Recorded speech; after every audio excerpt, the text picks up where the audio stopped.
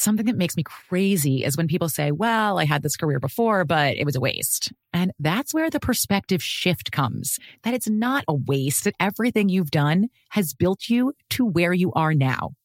This is She Pivots, the podcast where we explore the inspiring pivots women have made and dig deeper into the personal reasons behind them. Join me, Emily Tish Sussman, every Wednesday on She Pivots. Listen to She Pivots on the iHeartRadio app, Apple Podcasts, or wherever you get your podcasts. MTV's official Challenge podcast is back for another season. And so are we. I'm Tori Deal. And I'm Anissa Ferreira. The wait is over, guys. All Stars 4 is finally here. And this season takes it to a whole new level. Old school legends, modern power players, and ex-lovers are all competing in Cape Town, South Africa for the prize of $300,000. And we're going to be right here along with you fans, covering every episode on the podcast. Listen to MTV's official Challenge podcast on the iHeartRadio app, Apple Podcasts, or wherever you get your podcasts.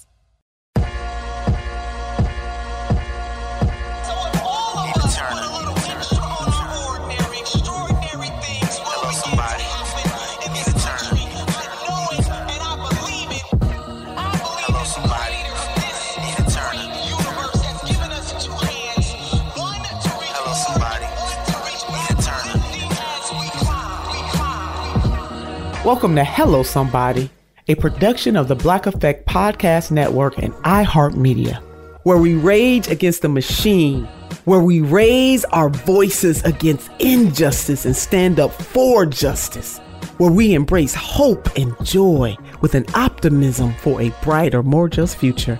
Each week, I'll be dropping knowledge, whether it's a solo episode from me or a hearty discussion with esteemed guests doing great things in spaces and places of politics, entertainment, social justice, and beyond. We get real, baby. I mean, really real. We get honest. We get up close and personal for you. Yes, you. Because everybody is somebody. Before we begin, I want to give a special shout out to my team. Thank you, Sim, Tiffany, Sam, and the team over at Good Juju Studios, Erica England, Pepper Chambers, the hot one, and my social media team. Hello, somebody. I hope everybody is doing well. Hope you're easing into spring. I really do. Now, in Ohio and Cleveland, spring ain't sprung yet. I got my dear friend Gary Chambers. Brother Gary Chambers is laughing on the side because he is here with me in the great state of Ohio, in the land, and he cannot believe that we are looking at mid-April and it's still cold and snowing and raining, that you can get every season in one day in Cleveland, Ohio. But I'm so glad that he's here. So today we're just going to talk about some hot topics. That's what we're going to talk about. What is on each other's minds? And what is on your mind today? I got to imagine that if you are among the working class, which most of us are, you just different levels within the working class, you got to be thinking about how high gas is, the cost of food is going up, whole bunch of stuff.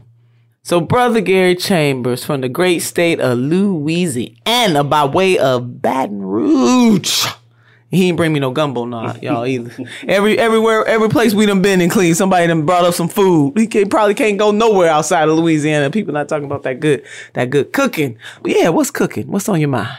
Well, the temperature is not cooking in Cleveland, okay?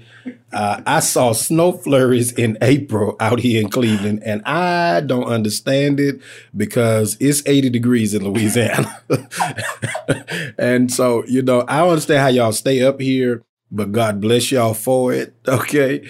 Somebody got to represent. No doubt, no doubt. And that's why I'm up here for you, sister, because, this work that we are doing is serious. And not unlike Cleveland, there are too many families who their bank accounts are cold and there's not enough food in the kitchen. They're trying to figure out how they're going to make things work for their kids to do after school programs. And how am I going to work in a vacation for kids this summer? Can we afford to go on vacation with gas prices as high as they are? Folks canceling flights so people won't get in the car, right? Right on the other side of a pandemic, hoping that it don't come back. All our fingers crossed because we all sick of COVID, right? Yeah. So I think we're just in a very peculiar place. Yeah. But I don't think we are in any phase that previous generations haven't had some form of having to deal with. And the question is, for me today, how much further can I go? You know? And I have different things that help me recharge. And last week I had Bishop William Murphy come to Baton Rouge and we did a night of worship. And that gave me a recharge. When he finished talking, I sound like my elders. I said, I can go on a little further. Come on. I feel like going on. I can go on a little further now, you know. Yeah. And coming up here with you helps me go on a little further. And so, you know, I'm just pushing to go on a little further. Well, having you here with me makes me feel like I can keep going on, as they say. And you are running. You know, I know that's on your mind. You came here to help your sister, and you are running for the U.S. Senate in the great state of Louisiana. Tell us your whys and how things are going.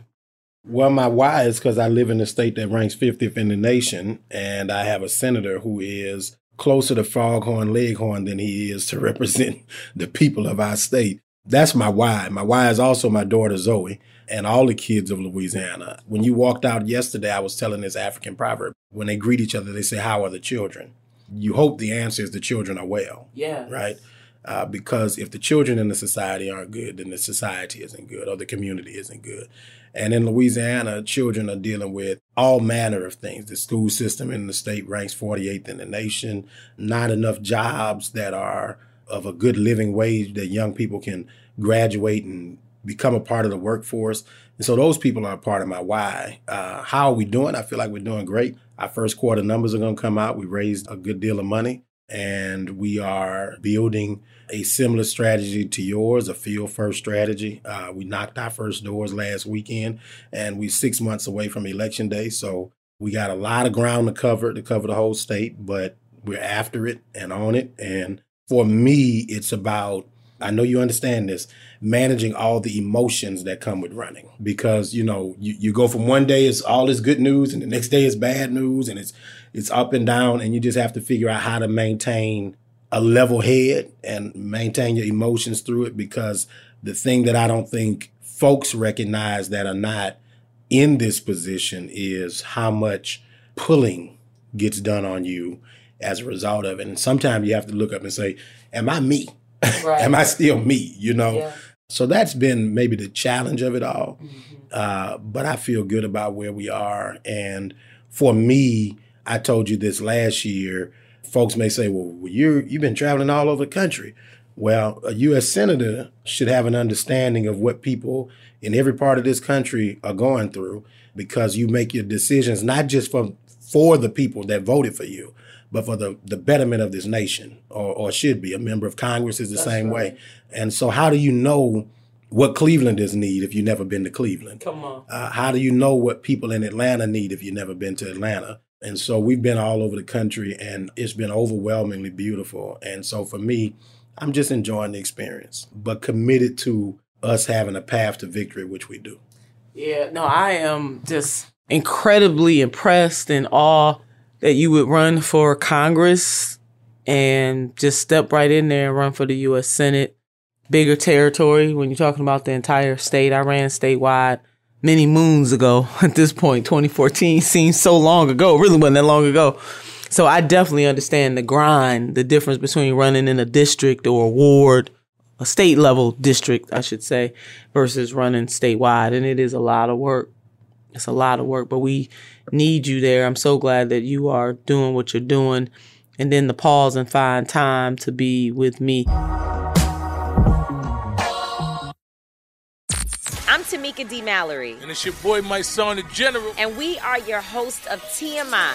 New year, new name, new energy, but same old us. Oh, yeah. And catch us every Wednesday on the Black Effect Network, breaking down social and civil rights issues, pop culture, and politics, in hopes of pushing our culture forward to make the world a better place for generations to come.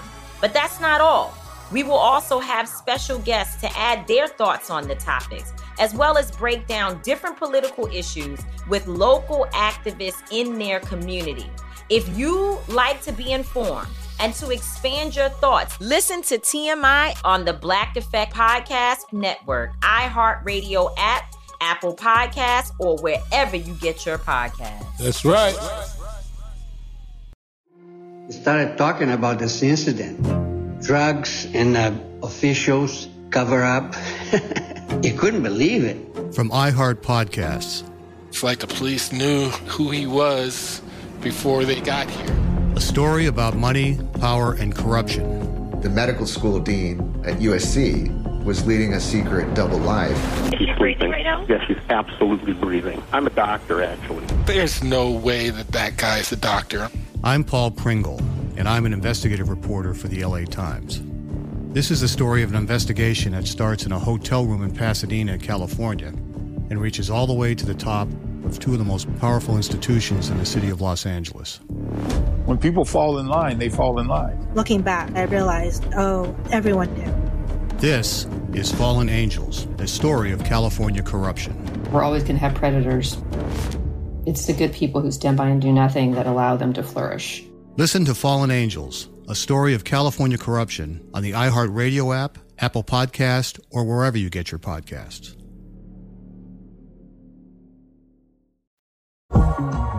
So for those of us who are tuning in to Hello Somebody for the first time, I want to welcome you to the show. I'm here with my dear brother, my friend, the one and only Gary Chambers. Many of you may know of him from how he dressed down the school board in Baton Rouge. Lord have mercy. If you haven't, just go on and Google that and watch that, baby. That will get a fire lit under you like none other. And then he produced this incredible, with an incredible team, a video to lift up the need. So since we're going to talk about hot topics, we might as well go on and light it up. But he did this incredible video to draw attention to the need to legalize cannabis, decriminalize it, legalize cannabis in the United States of America. Powerful, powerful video. And as he always says, that wasn't just about the act that people saw in the video. He was making a larger point about freeing the tree. When I saw it, I sent you a text. I'm sure everybody was texting you by around that time. But it was so incredible. And it did start a national dialogue again, because we go through these ebbs and flows. But you put it right dead center about the legalization of cannabis in the United States. The whole country. We know certain states have legalized it, especially for medicinal purposes. But you brought a whole nother level and thought patterns to legalizing cannabis. Well, for me, it's about people like Kevin Allen. Kevin Allen is serving a life sentence in Angola Penitentiary for less than a gram of cannabis, and he's been there since 2013. For me, we did the 37-second ad because it's immoral, unjust, and just downright wrong that somebody's sitting in a cage for a plant. And I don't necessarily think about what is most advantageous for us personally when we do things like this. It's more about what is the issue that we know needs to be addressed and how can we cut through the noise with this issue. 19 states are legal. 34 plus states have medicinal legalization.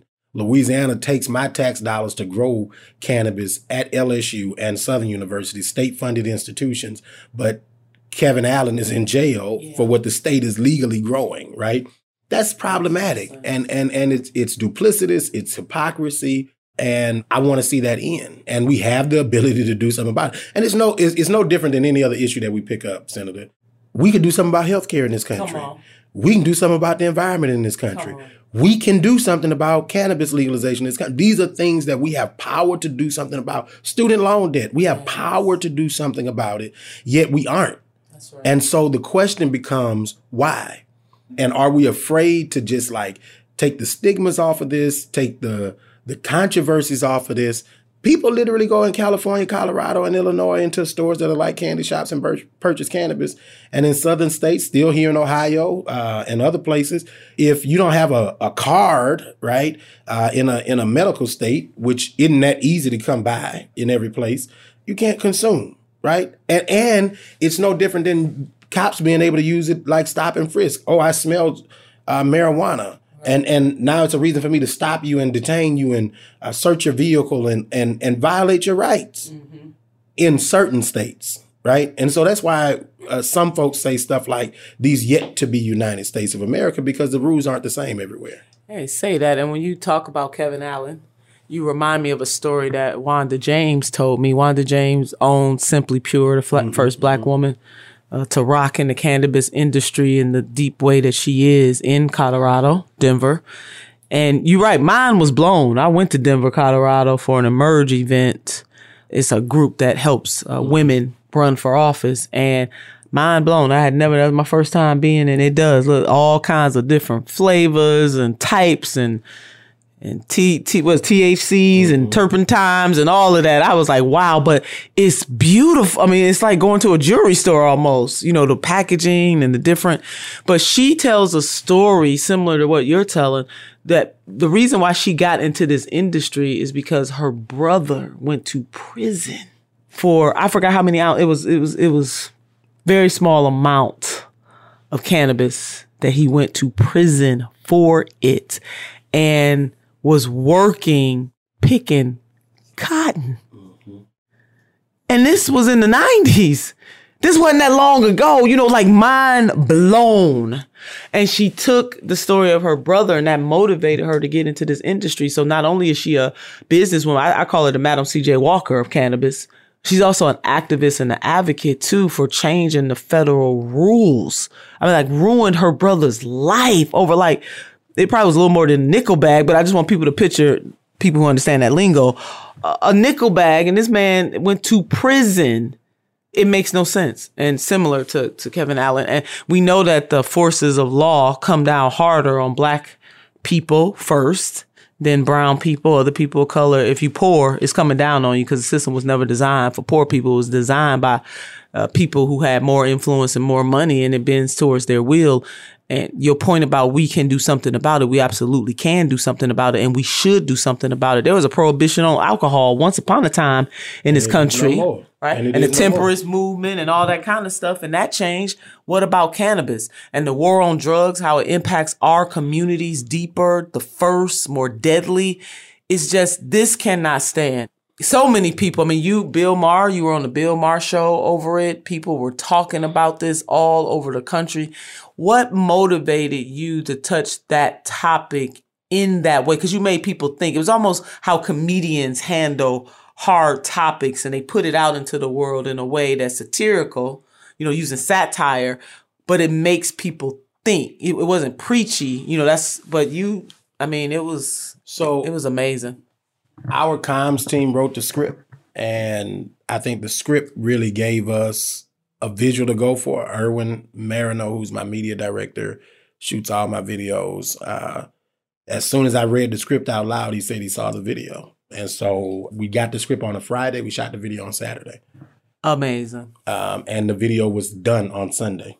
And you've had over 1 million views. 7 million. 7 million. On my page. Sister Turner late. About 30 million on social media when overall. You duplicate it all over and over the imprints, you probably missing some imprints too. I'm sure. Wow. I'm sure. Lord have mercy. But it's a teachable moment, and I could see forever somebody's going to pull up that video. It's going to be in class. Because to me, as a college professor, I use real life situations like that to teach my students. And I'm sure you are being talked about in many a classroom, especially on the college level in this country. Erwin has actually gone to speak at some classes, college campus classes since this. For us, when we capture visuals, we're always looking at how do we tell a story in a way that's not gimmicky. That was very important to me, that I not look like a prop or not make this look like something where we were actually glorifying weed or making light of it, because it's a serious subject that we were approaching. And so we did the whole suit and tie thing on purpose, the chair, and it just so happened that day it was cloudy and started raining. So we were like, well, the rain works with what we're talking about, so let's just do it, We didn't stop because it started raining. And for me, when they stopped rolling, I told them, I said, it kind of feels like it fits the mood of what we're talking about. That it's sad that Kevin Allen's in jail. It's sad that people are still being arrested for this. And so that's no different than the Confederate flag video or anything else that we're working on.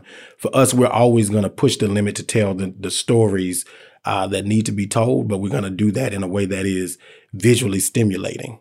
Well, you all have proven to be hell of a storytellers, and people relate to the number, our 5 senses, and as many as you can bring into a moment you put an imprint on people's minds. I mean, you really do have people talking about this. When you hear folks say, because some people believe that marijuana is a gateway drug, what would you say to a person who sees cannabis in that way?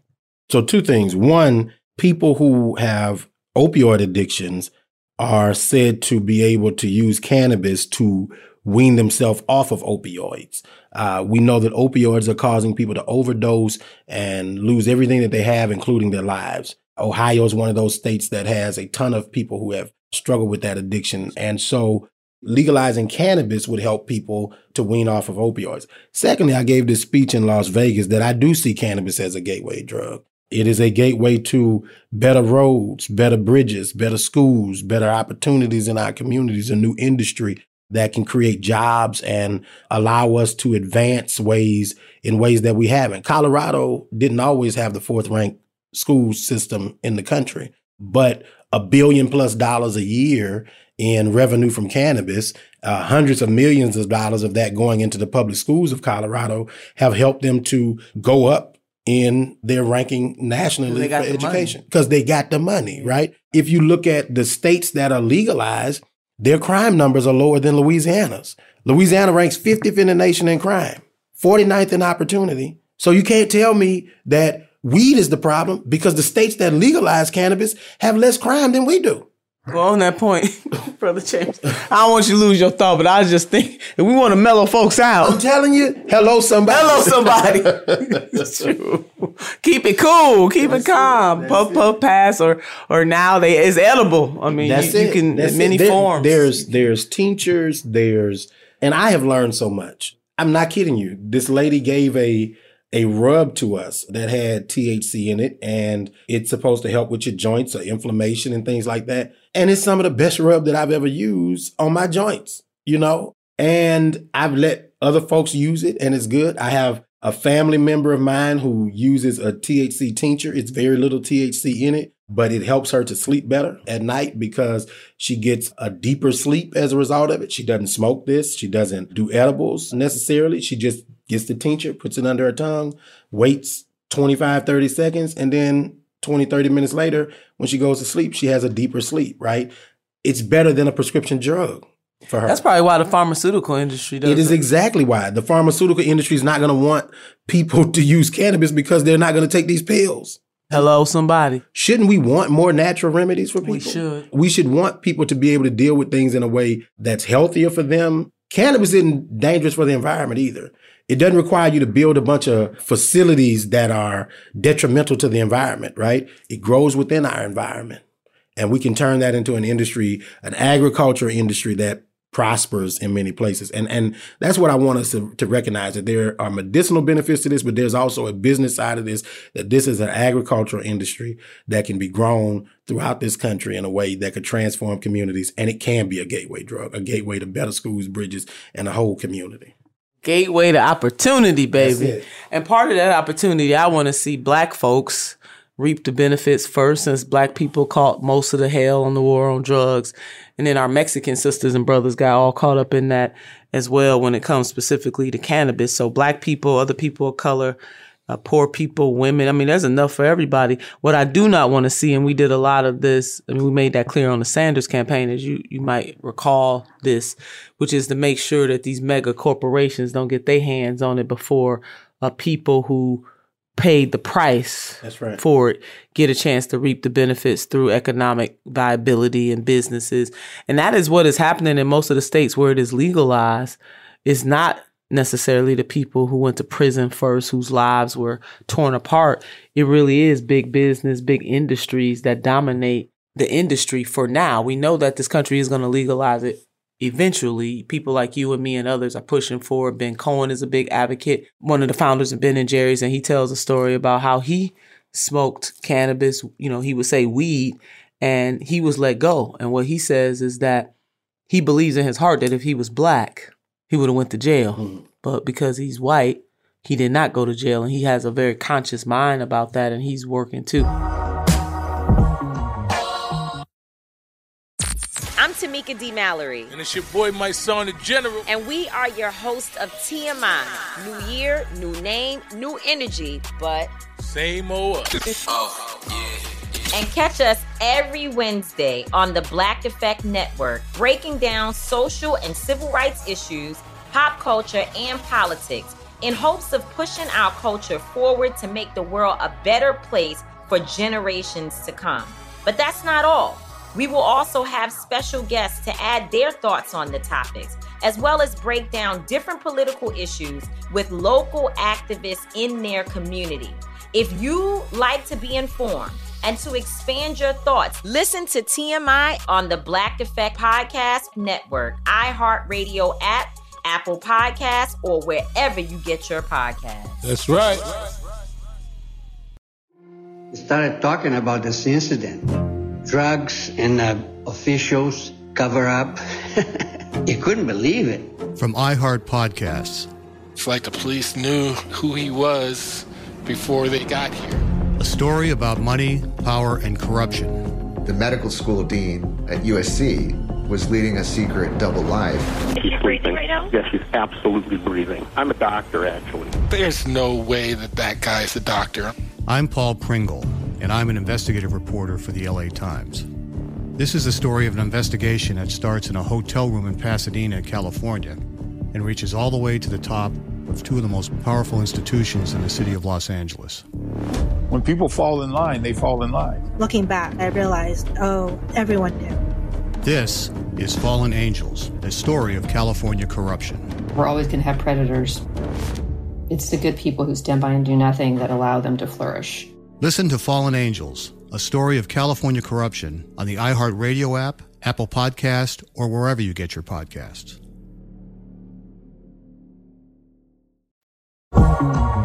Knowing that cannabis will be legal at some point in this country, what are your thoughts about how we ensure that the major tobacco companies, the major liquor companies, all of the players that have everything now, that they don't block the sun for the people who really should be reaping a benefit? I can see this closing the wealth gap too. And black people never did get the 40 acres and a mule.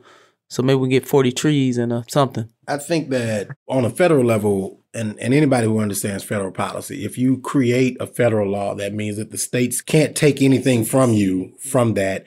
They can add more rights to you, but they can't take away anything from you beyond what the feds give you. I think that from a federal level, we need to talk about equity because the feds participated in the war on drugs as well, orchestrated the war on drugs, right? Absolutely. And so the feds should participate in creating policies that talk about equity. I don't oppose companies growing to big companies, right? But I think that they should not grow to big companies at the expense of other people being able to participate in the process. And I want to see us say very intentionally, New York has given the first 100 licenses to people who were previously incarcerated from cannabis. I think we should look at policies like that. New York's policies are not in full implementation yet because they're going legal this year. But I think that we should be looking at bringing in the people in the industry who have been negatively impacted by the lack of inclusion and diversity and let those folks help us craft those policies, right? Because they understand it and in a real-time way because of what has happened. I think when California attempted to do social equity, they were trying to do a good thing, right? I think that in many cases that states do try to do the right thing sometimes. But what happens is you may not have thought of everything or you may not have gone through the process with efficiency. I remember when President Obama rolled out Obamacare and the website crashed or something like that. And everybody was talking about the website, right? When you roll out new things, everything doesn't always work. That's right. And so I think that we've got to also just be cognizant of the fact that, you know, if we're intentional about crafting policies with equity at the center of it, then we can go through some of the trial and error that helps us get to what is a real equitable pathway for this. And I think that's possible. But I think that the federal government has to lead that, because if it doesn't, then states already show you that they're dysfunctional. Yeah, they do. That states' rights didn't work out so well for black folks. It never has. It never has. It never had. And I do believe that, and we need states to partner, but what you're saying is that the feds have to definitely take the lead. I want to see leaders who will acknowledge that black people cause the most hell first. Don't play around with it. Your word that you use, equity, you didn't say equality, equity. I never use equality. I just want to remind folks that there's a difference between equality and equity. Equity says I'm going to give you what you need, even if it's a little more than what I have. You know, I love this great visual cartoon that I used to see about the fence. You know, you got three. The kids on the boxes. Everybody's a different height. And the one that is the shortest has to have a higher crates. And that don't bother the other because now everybody can see over the fence. We all looking over the fence. It addresses the deficit. The equality just says, I'm going to give everybody the same thing. Equity says, you have a deficit. Let me address that deficit to make sure that we get to the same point. If I give everybody the same thing, but we're not all at the same level, then you never address my deficit and we never reach the same point. Come on. You know, and America understands this because America was intentional about creating those deficits. You better say that. And so if you were intentional about creating those deficits, if you are to be true to what you said on paper, that all men are created equal and endowed by their creator with unalienable rights, then you have an obligation to address that disparity and that deficit. And so in the words of Dr. King, I'm just asking America to be true to what it said on paper. I know that's right. That's it. Address the deficit. We can fix the deficit. So we're using cannabis as the framework for our conversation mainly today. Something that you just said, the deficit was created on purpose. Let's peel that back a little bit because I don't think some people really get it or if I really thought about it deeply, that there are systems and or structures in place that keep certain people where they are. It doesn't mean that they're not people who are going to break out of the system, but that from a global perspective, there are systems there. The legal system is one example of a system that has already determined you got to pay bail. So a lot of people in this country are in jail. They ain't been charged with nothing. They can't make bail. That's one example of a system. When we look at education that's based on property taxes, both personal property taxes or business property taxes, same thing. If you live in a high wealth district where the property values both personal or homes and then businesses, commercial, that was the word I was looking for, commercial. Then if you live in a high wealth district with high property values, then the amount of money that's going to go to the schools to pay for the children who live in those communities will be more versus a child that's rocking in Cleveland where the property values, be they commercial or private homes, are not. That's another example of systems. I'm sure you can throw some other systems. My base question is, why do you think so many people just accept the system as it is? When you ain't never seen different, you don't know if things can be different. And so I think that it's not a lack of desire because people always want better. I think it's a lack of understanding how. And when people don't understand how do we change these things, then they're often not as motivated to put in that work because they don't know to what end they're working. I think for us, the position we're in really just requires us to be more intentional about educating our folks about how we got here, that folks were methodical and intentional, that they sat and they thought about, oh, well, if we do this, then this would impact Black people this way. Like they literally, when they had this new Southern strategy, when Nixon was running for president, part of it, they said, well, you can't say the N word. You can't go around saying N, right? What you can do is you can talk about crime. You can talk about violence and you can change the language, but the message will still get out to the people that we're trying to talk to. The people in the suburbs, the middle-aged white woman or her husband, those folks who are just above poverty to want to hold on to what they have and have some level of resentment if somebody else gets an opportunity that they feel like makes them miss an opportunity, right? America was intentional about weeding into that. America was intentional about saying that they were going to draw certain lines to put certain people in this neighborhood and say that banking was allowed to not give people loans in these neighborhoods. America was intentional about saying that certain people literally in loan documents to say that the home couldn't be sold to Black people. Redlining. Right? Like there are literal people who... Restrictive covenants. Who were told that they couldn't sell their home right. to somebody if they were a Negro. That's right. This was legally allowed in this country. And so if those things were intentional. And HUD participated in it. And so when you process that, how did we get here? Some people sat in a room and had a conversation. Yeah, they did. Just like what we're doing right now. Yeah. Now, I'm going to paraphrase for Brother Agnew, but he said that we sit at a table and we whisper about a thing, We talk about health care for everybody. We talk about job opportunities for everybody. We talk about a Green New Deal. But Sister Turner goes out and she says that thing loud. She says the quiet things loud. Ooh, it blessed me. It blessed me too. You both. Y'all bad. Y'all are bad. And I told him, for the record, I'm stealing it. You're going to hear me say it again.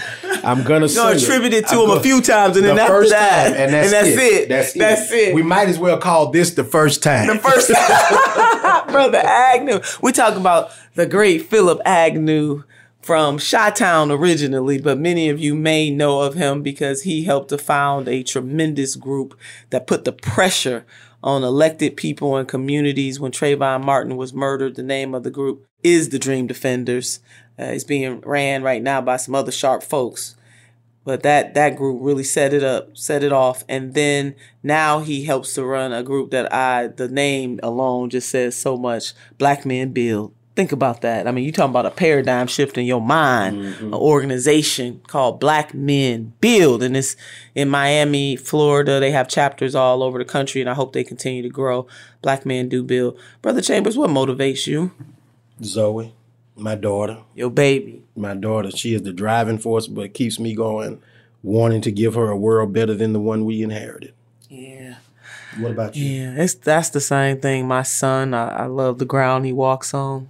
He's the best thing I ever did in my life. Mine too. Yeah. Ooh, what motivates you out there? Y'all got us going deep today. Well, I'm so glad. Look, hot topics turned into one or two, but I'm glad we had a chance to have this conversation. So if people want to get involved in your campaign, the justice work, because you have an organization Bigger Than Me that you started. Talk a little bit about Bigger Than Me, and then let folks know how they can reach you if they want to get involved and help you on this justice mission that you're on.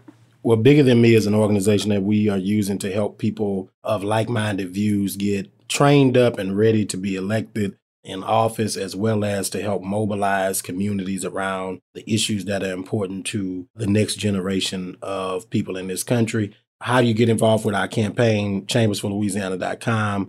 You can send an email to info@chambersforlouisiana.com if you've got a question or anything like that. If you want to volunteer, you can send an email to volunteer@chambersforlouisiana.com. But you can go to the website and everything's there about how you can get locked in and loaded. And we need people from every corner of this country to make phone calls and help us. We're even going to drive folks in on buses later this year. By train, plane, bus, or car, walk, whatever you got to do. Just come on down south and help us get this vote out. Hello, somebody. I heard that, and I will be coming. Yes, ma'am. To be side by side in Louisiana. Here I come, baby. Brother Chambers, I'm glad that God put on your heart to be a freedom fighter. And I'm glad you out there fighting for the people. Same. Hey, game recognized game, baby. Spirit recognized spirit. I hope you all enjoyed this conversation. I want you to give some thought to what motivates you as well. All right. Hello, somebody, because everybody is somebody. I want you to keep the faith, and I want you to keep the fight. Now, you can't have the faith without the fight. Faith without works? Dead. Dead, baby. We alive.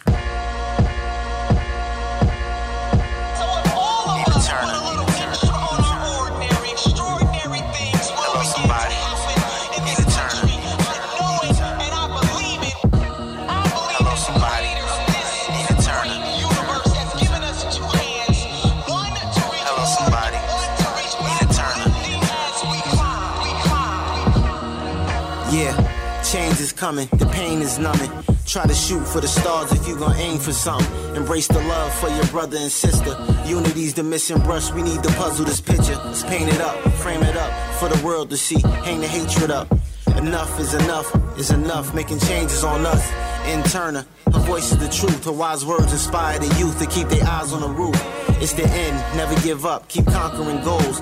To the eye, intelligence silver, wisdom is gold. Back to the end, now is your time, stay firm, don't fold. To the A, all you need is the 3 bones. That's what Granny said. Now I'ma make sure these words from Granny spread. For all the here, just give it your ear. She can take you to the promised land, I swear. World peace is what they fear. From Queens to Cleveland, Ohio, we here. Famous. Nina Turner. Hello, somebody. Nina Turner. Hello, somebody. Nina Turner. Hello, somebody.